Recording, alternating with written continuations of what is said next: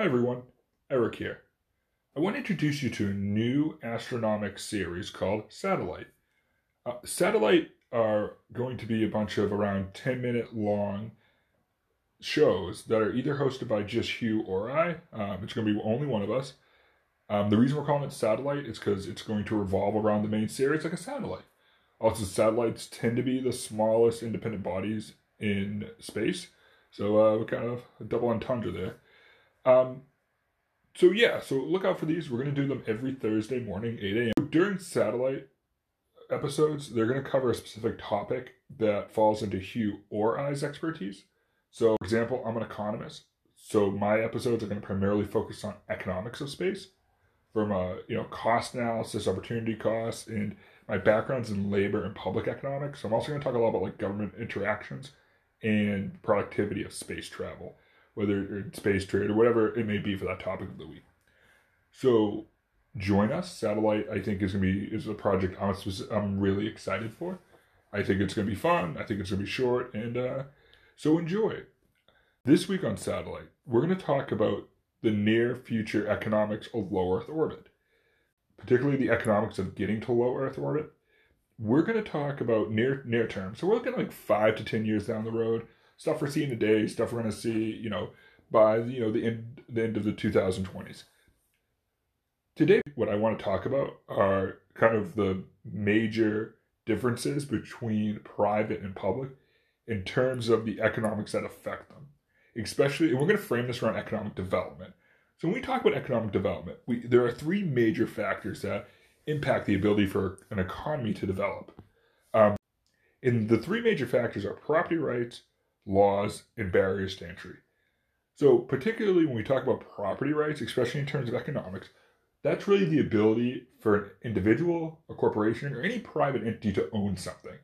And by being able to own something, particularly in economics, is the ability to have exclusive use of that capital, or exclusive use of that resource. So one of the reasons I fell in love with labor economics is the idea that labor is always privately owned. So your ability and you choosing to work, whether you like your job or not, or whether somebody's forcing you to work or not, is still privately owned, because a public entity can never force you to work. They can make it incredibly cost prohibitive for you not to work, but you as an individual actually have the right to just say, no, I'm not going to work, put your hands by your side and not work.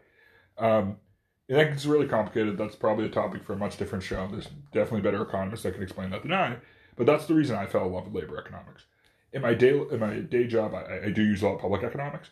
So when we talk about property rights, especially from a public side or public versus private side, a private individual property rights really gives them exclusive access that makes their good, what we call in microeconomics, excludable. It gives them the right to not have somebody else use it.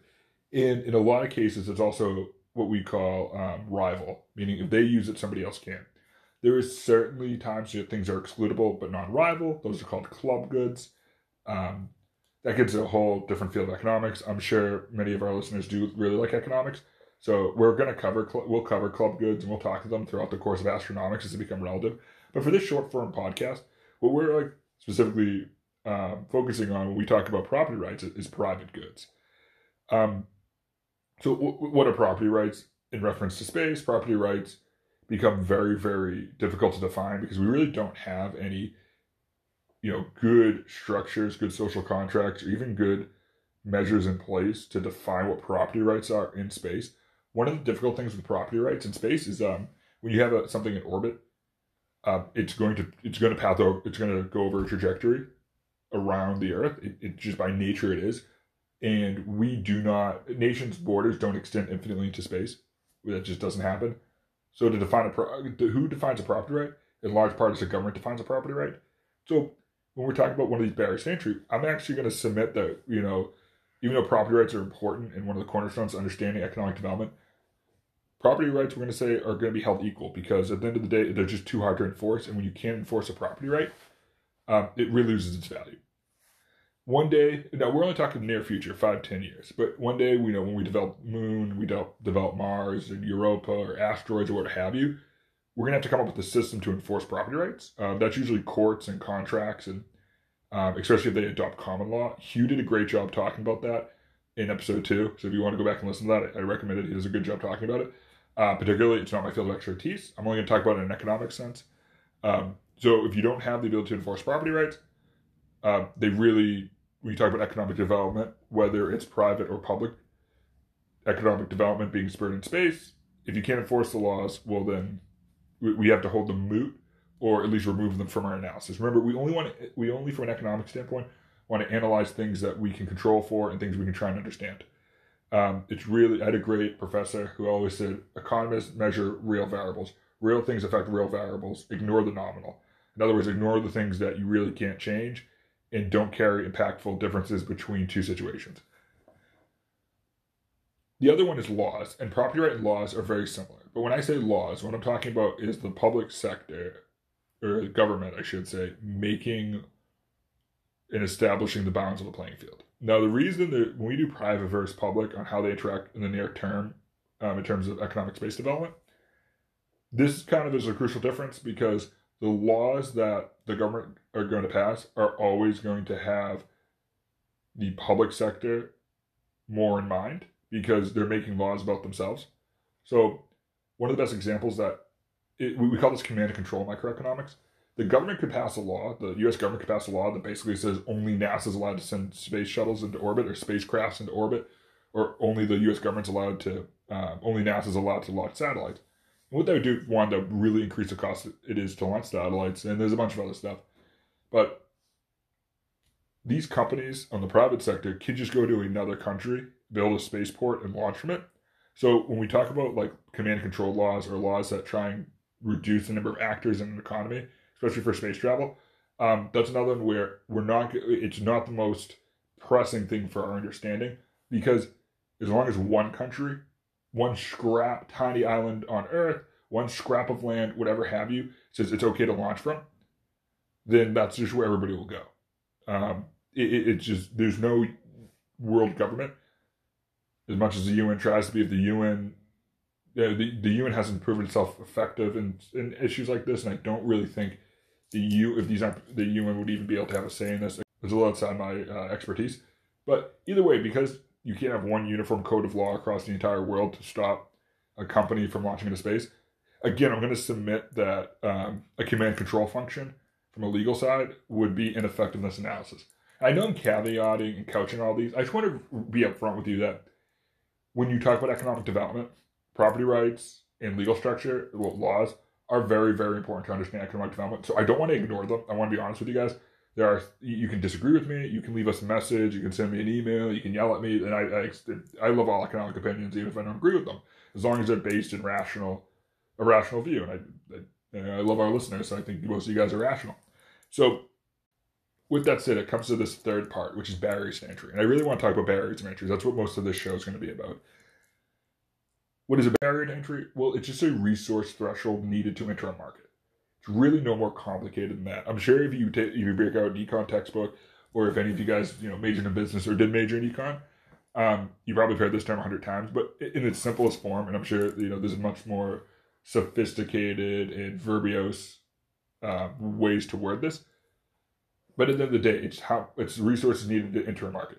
So a really low barrier to entry would be like setting up a lemonade stand. Like you can just go outside and set up a lemonade stand. Your barrier to entry is a table, sugar, lemons, and water. A very high barrier to entry would be like entering, providing power. Building a power plant has a very high barrier to entry. There's legal requirements, cash requirements, expertise requirements.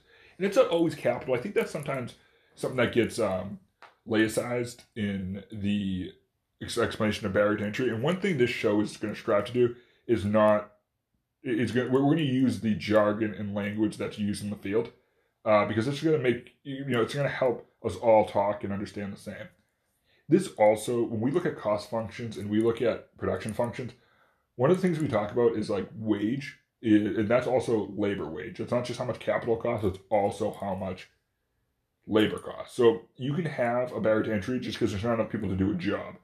In terms of space, I'll give you a really good example, which is the Rocketdyne engine, which is the engine that was used for the Saturn V rockets. Those engines, NASA you can't really recreate them. And there's a myth that NASA lost the plans. That's not what happened. Each Rocketdyne engine was really a work of art that was done by these really, really skilled welders who teamed up with these really skilled engineers. So could NASA rebuild a rocket time engine? Absolutely, it's NASA. And are rocket time engines more effective than engines today? They actually are. But the time cost it does to produce one is so insane, and the amount of expertise needed to build them really isn't there because we don't have welders of that caliber anymore, that it's just not worth it. So barriers to entry can also be labor. So when we talk about space economic development, I think one of the biggest barriers to entry is going to be astronaut programs. And I think that's where the public sector has a huge, huge, huge advantage, is that they have these programs that can produce astronauts. The U.S. military produces astronauts. They also have they also have NASA-specific programs for producing astronauts. And these pipelines of astronauts, which are very rare skill set individuals, already exist. So I think that's a huge advantage for the public sector. The public sector also has far more money. The U.S. government spends like $4 trillion a year. In that type of access to funds, it can deficit spend. Its debt is, as much as people want to tell you, the U.S. debt is very, very, the U.S. bonds are very strong.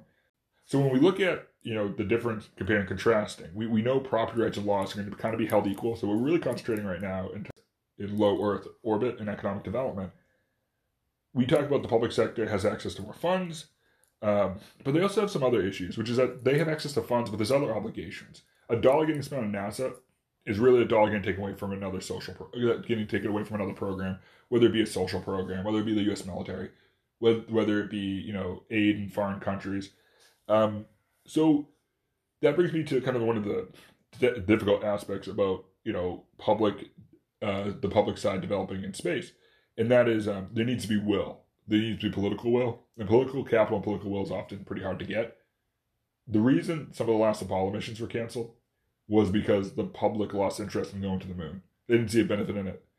That can happen, and that's susceptible in the public sector.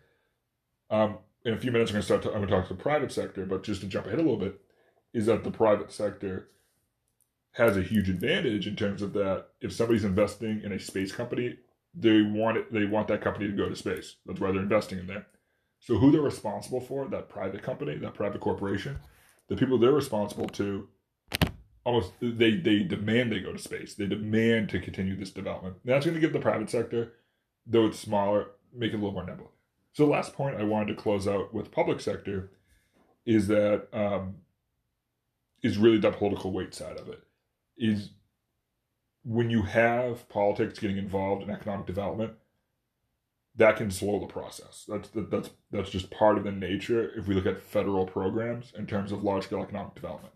It's not a bad thing, actually.